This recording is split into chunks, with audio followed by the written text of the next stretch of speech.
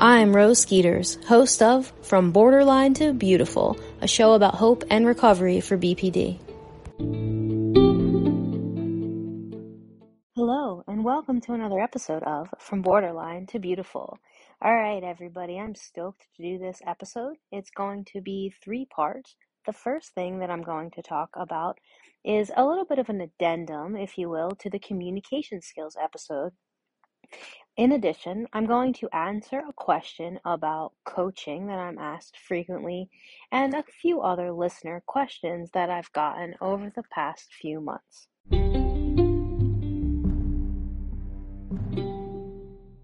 So I did the episode on communication skills and I got so much positive feedback and also questions and some concerns. And so what I wanted to do today is just talk about how the communication catch would work for the person with BPD or CPTSD, like emotion regulation struggles, when the ball is thrown to them. So something that came up over the past week in terms of communication skills is from the partner. So individuals who have partners who are struggling with the diagnosis will say something like, "I do care about you." And their question is, how do I do this in such a way? Like, how do I speak this in such a way that it will get my person that I love with BPD to actually hear what I'm saying and then to believe the thing that I'm saying? So my point in making this addendum today is to help the people with BPD out there in relationships understand that when you communicate with someone, just like I had said before, you want to take that ball and you want to throw it at their chest, right? Not too short at their feet in front of them, not over their head, not to the side, right to their chest to give them that best opportunity to catch the ball. Well, this also applies to when the ball is thrown to you. So that other person that you're in a relationship with, we have to assume that they are going to throw the ball to your chest. And so if they try to do that and you just move aside, right? So your partner tosses you the ball and you just step aside. Well, you're not helping the communication in the relationship, right? I mean, clearly, because you stepped aside, the ball goes behind you, and then maybe you can say to the person who threw you the ball, "See, look what you did. How am I supposed to catch that?" All the while, the person who threw you the ball is like, "What are you talking about? I just did this thing and I threw it to your chest, but you moved out of the way, so how is that my fault, right?" But that's never said, because the person with BPD will deny the fact that they sidestepped the ball. So let's use a real life conversation in the event that the metaphor isn't making as much sense to you as it is to me. Okay, so what I'm meaning to say is if the person that you love says to you, "I love you. I want to do anything I can today to help you," right? And you value your intensity over the person you love in that moment, you are sidestepping, them throwing you the ball. Meaning you're not actually hearing them. And if you do hear them, you're not paying attention to the thing that they say, staying in the moment and honoring their character. Because what's likely to happen is your intensity, the intensity that you feel, for whatever reason, maybe they say, "I love you, I'll do anything to help you," and you say, "No, you wouldn't. You couldn't even take out the trash on Tuesday. How could you ever do anything for me? How could you love me?" Right? So in that moment, you're valuing your intensity over the words that the person is speaking to you, right? So remember that communication is the thing that holds people together, right? It's the glue that holds relationships together. If you and I can't communicate with each other, and nothing you can say or do is right, and every time we try to interact with each other, you move the goalposts and you change the mission, you switch it up. Remember that when those things occur, communication can no longer exist between two people because that person can never win. right? So when you're working on communication skills, the way that you speak has to be in such a way that the other person on the receiving end can understand it. And when your loved one speaks to you, whether it be your husband, wife, partner, what have you, loved one, family member, what you want to do is you want to assume that they are going to throw the ball to your chest. I'm going to say that one more time. I want you to assume positive intentions. It takes practice, guys, okay? But I want you to try. So try to, step one, assume they have a positive intention and that they're going to throw the ball to your chest. Because good communication comes with the person wanting you to have the information in the best, most concise way possible. Okay? So when your loved one speaks to you, if you've assumed the best, then you're assuming they're going to say something that they mean, right?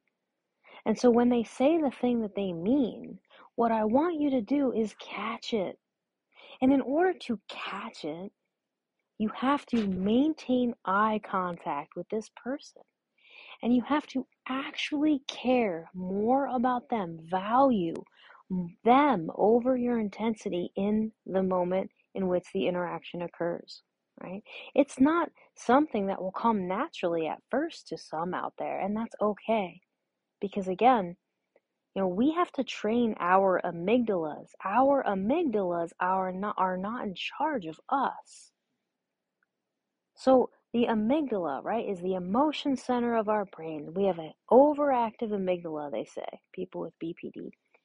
So our goal, again, is to train our amygdalas, not to let our amygdalas train us or take control.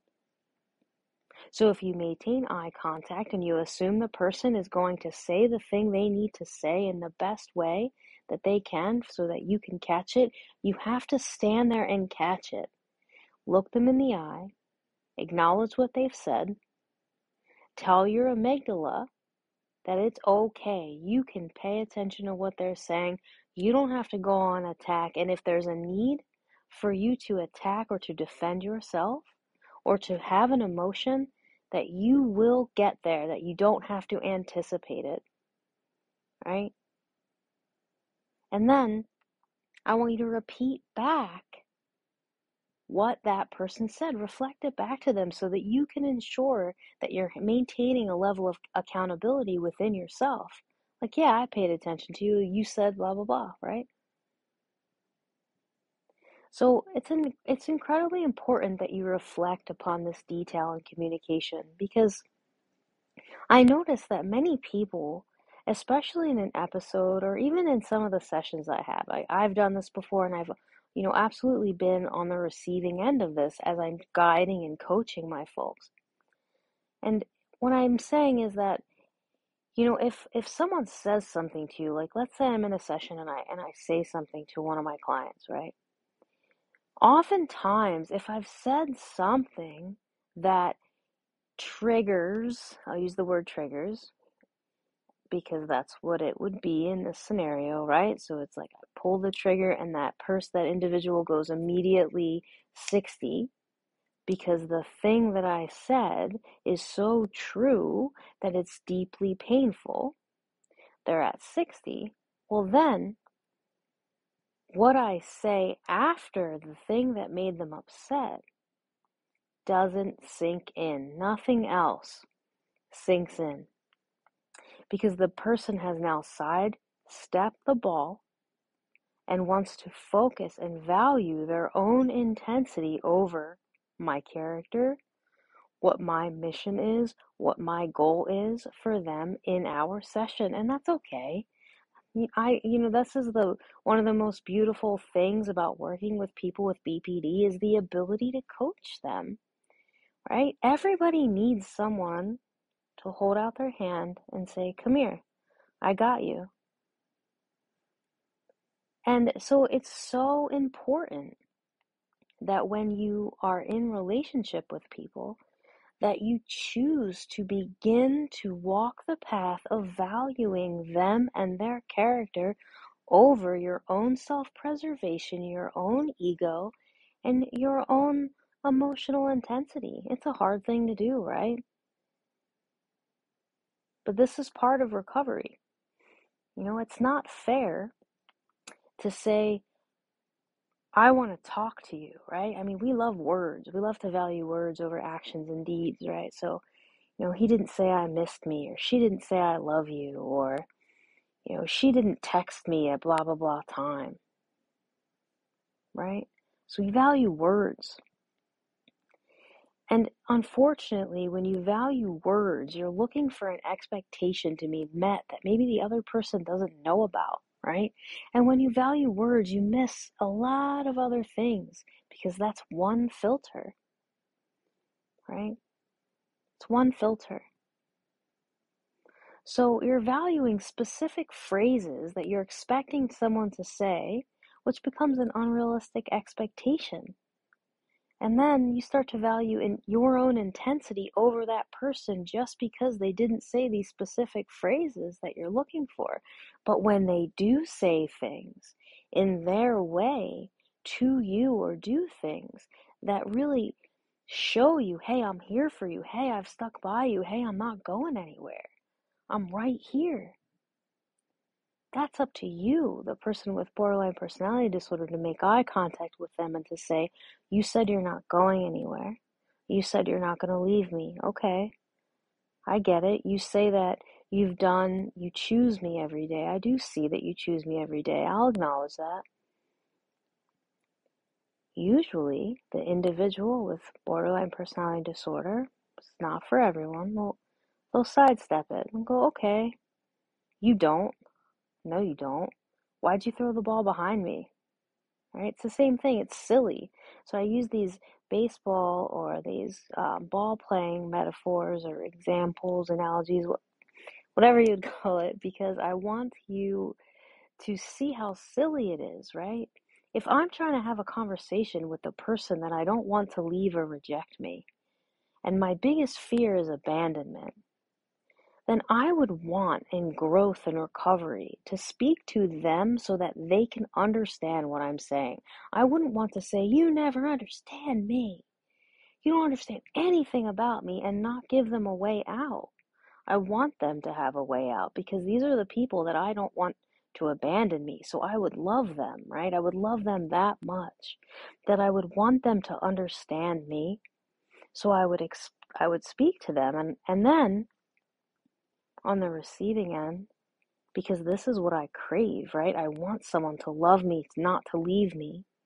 I would sit there in that space and I would make eye contact with those people, and then I would allow them to speak to me. And even if they were saying things that were true that I wouldn't want to hear, I would be right there with them. That would be my eventual goal in recovery.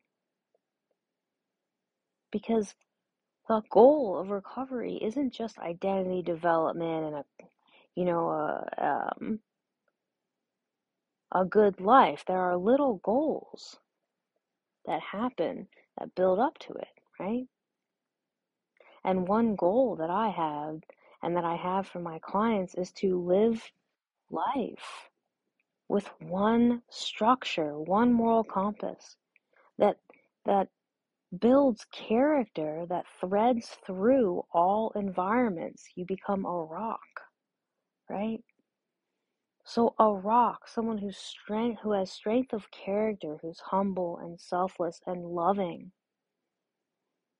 who other people want to be around because they're just so safe. In order to be that, you have to be able, ready, willing, and able, not only to throw your words to your loved one in a way that they can catch it and understand it, honoring them, but to be willing to stand there and catch the words of the person that you love, even if it's not exactly what you would want to hear. So, hopefully that's helpful to you guys. I really want you to practice that this week, and I'm going to answer some questions now.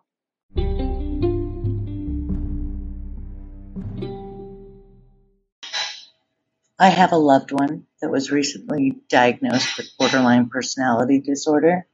I also have an employee that is diagnosed with the same thing. Now that I'm doing some research, I don't believe that my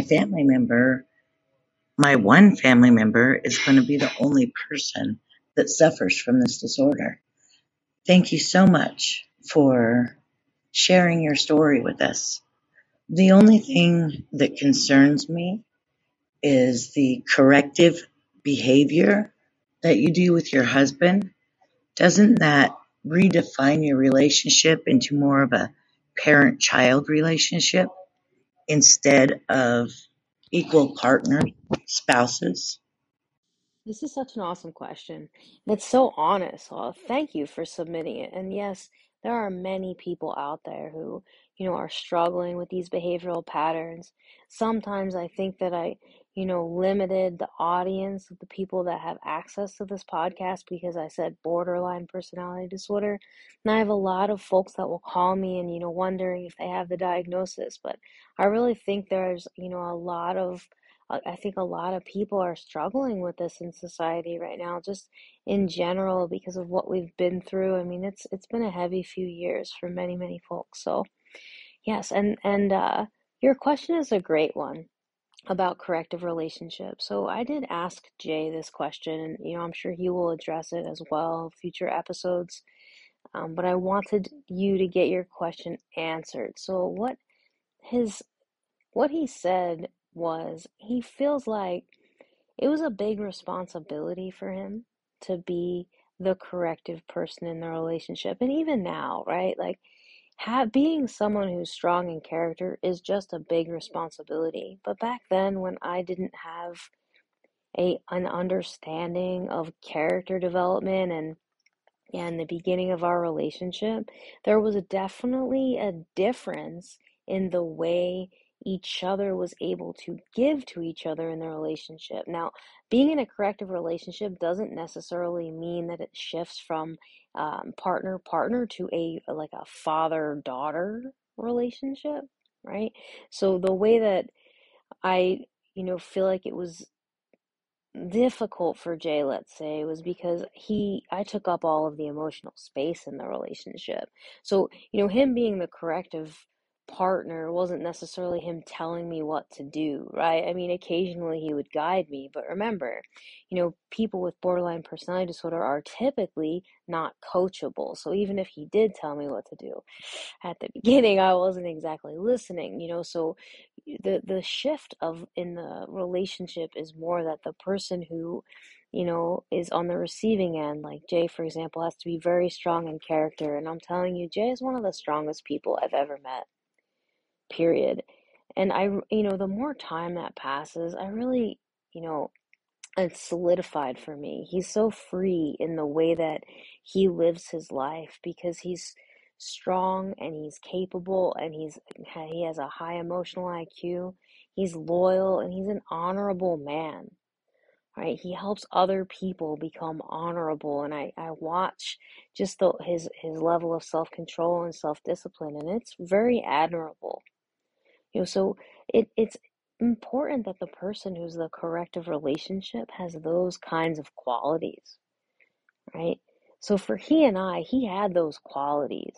So it's not necessarily him parenting me, it's him being willing to allow me to take up all of the emotional space in the relationship with the hope that his encouragement, his consistency would lead to a better path for the both of us.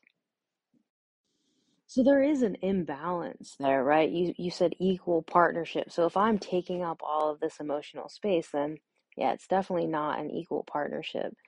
So like in any relationship, this one more so, sure, but in any relationship, the person you choose, you want to encourage them and bolster them and support them. And so if you see, hey, this person has capabilities, like they can be loyal, they just need guidance, they just need somebody to consistently show them love, then you make that choice and you just go with it. And that's what Jay did. He fell in love with me and he made the choice to believe that, to see my capabilities, excuse me, and to believe in me. And then he allowed me that space and was the rock for us during that time. And all the while, he was trying to get me to be the best version of myself so that, one day I would be an equal partner. So at some point in my recovery, he was right that I would wake up to this fact, and I did. And I looked towards him and I, started making it happen. I started this podcast, right? He had done so much for my son and I, and he would just, I mean, it was just a phenomenal kind of loyalty and love that I had felt from him when we were living in Pennsylvania. And I wanted to give back to him because one of the things that he wanted, he had moved from the Midwest when he was younger, to go out, to go to school in Pennsylvania. And one of the things that he always wanted was to come back to Michigan. And so in my journey, I, woke up, like I said, and I realized I want to give back to him because he's given me so much. So it's time for me to step up and for me to do anything in my power to be able to make his dream come true. So over time, the more I learned, the more I was able to grow, the better able I was to be a good partner for him. And I did. So the podcast and the business and all of the things that we did, it opened the door to an opportunity for us to be able to move out here and for him to now be able to write his book and, talk to people about what he's been through to share his strength. So being an equal partner in the relationship is something that comes with a corrective relationship, but yeah, all the things that I just said, that's a lot of work and responsibility for one person. It takes a very special person to do that, and in return, I'm loyal, right? And I believe that the people that I work with, they're just such beautiful people inside under all that pain. And they are so loyal and fun and just, I don't know, passionate, simple, beautiful people. And, I'm not stroking my ego and I say that I'm really thinking of my clients, but when it comes to Jay and I am fiercely loyal and strong in character, strong at heart. And that's those qualities, they make my home safe. And I'm a nurturer, so I'm able to provide for him in those ways. So it was worth the wait, right? Well, hopefully that answers your question. I definitely think that it can border the line between parent and child. And Jay might be able to describe a little bit about why he saw it more as just a responsibility, but the way that I kind of evolved and grew, we definitely have an equal relationship now. I love it. We're writing our or changing up the business so he can write his book and I'm writing the workbook, and it's awesome for me to be able to sit and listen to him and listen to his story and give him feedback. So if anybody's listening to this and you are in a relationship with somebody with BPD and you want to take that leap, definitely reach out to Jay. He did it. He was able to do that. So thanks again for the question. It really allowed me to reflect on what we've been through, Jay and I as a couple. So it's awesome, an awesome question, and I appreciate your support.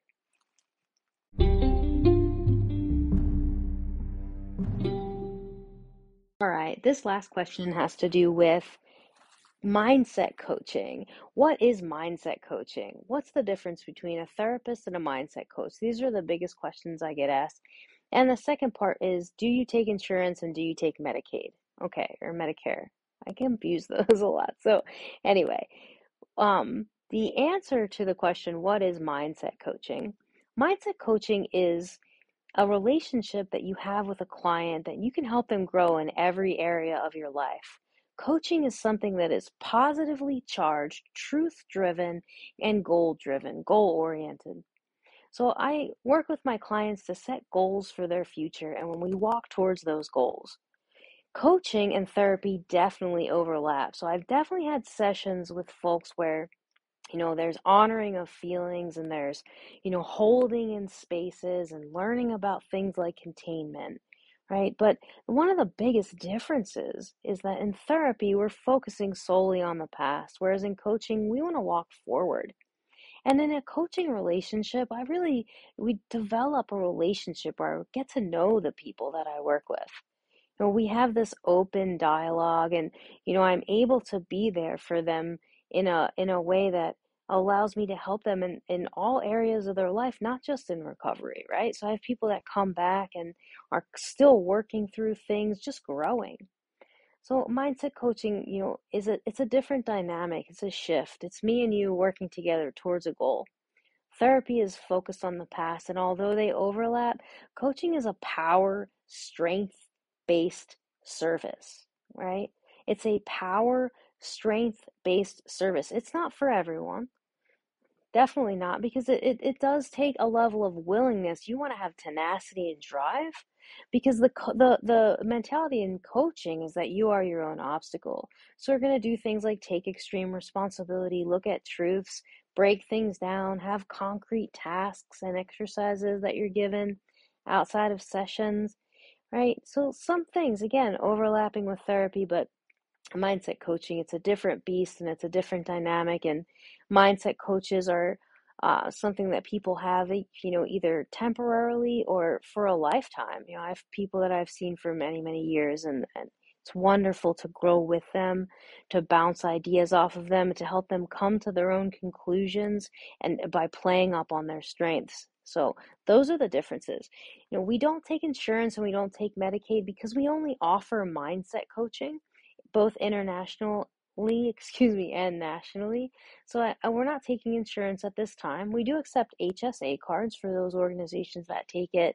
So that's another really common question that we get. And how do you book? So you can book with me right on our website, skeetersstrength.com. You can just click on schedule a session. It'll take you to my scheduling session. If you want to book with Jay, you can just send him an email, jay@skeetersstrength.com. Jay is also running a men's group that has a limited space. He's going to be coming on the podcast. He'll mention that next week. And he'll, send out some information on that. So thank you so much for listening to another episode of From Borderline and Beautiful.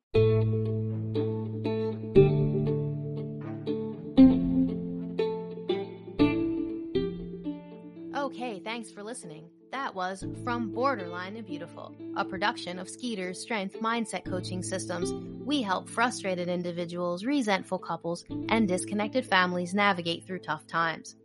Visit us on the web at skeetersstrength.com.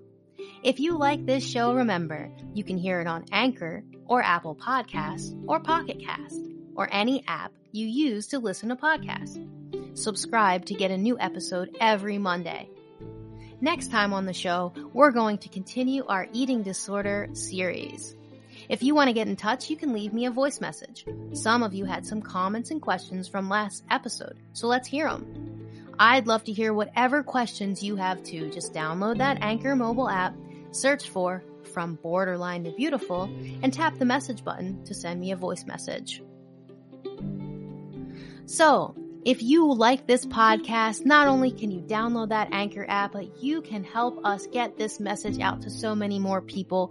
Head over to Apple and offer us that 5-star rating and let me know what you're thinking about some of our material. The more stars and higher rating we get, the more people will have access to From Borderline to Beautiful, hope and help for individuals with BPD.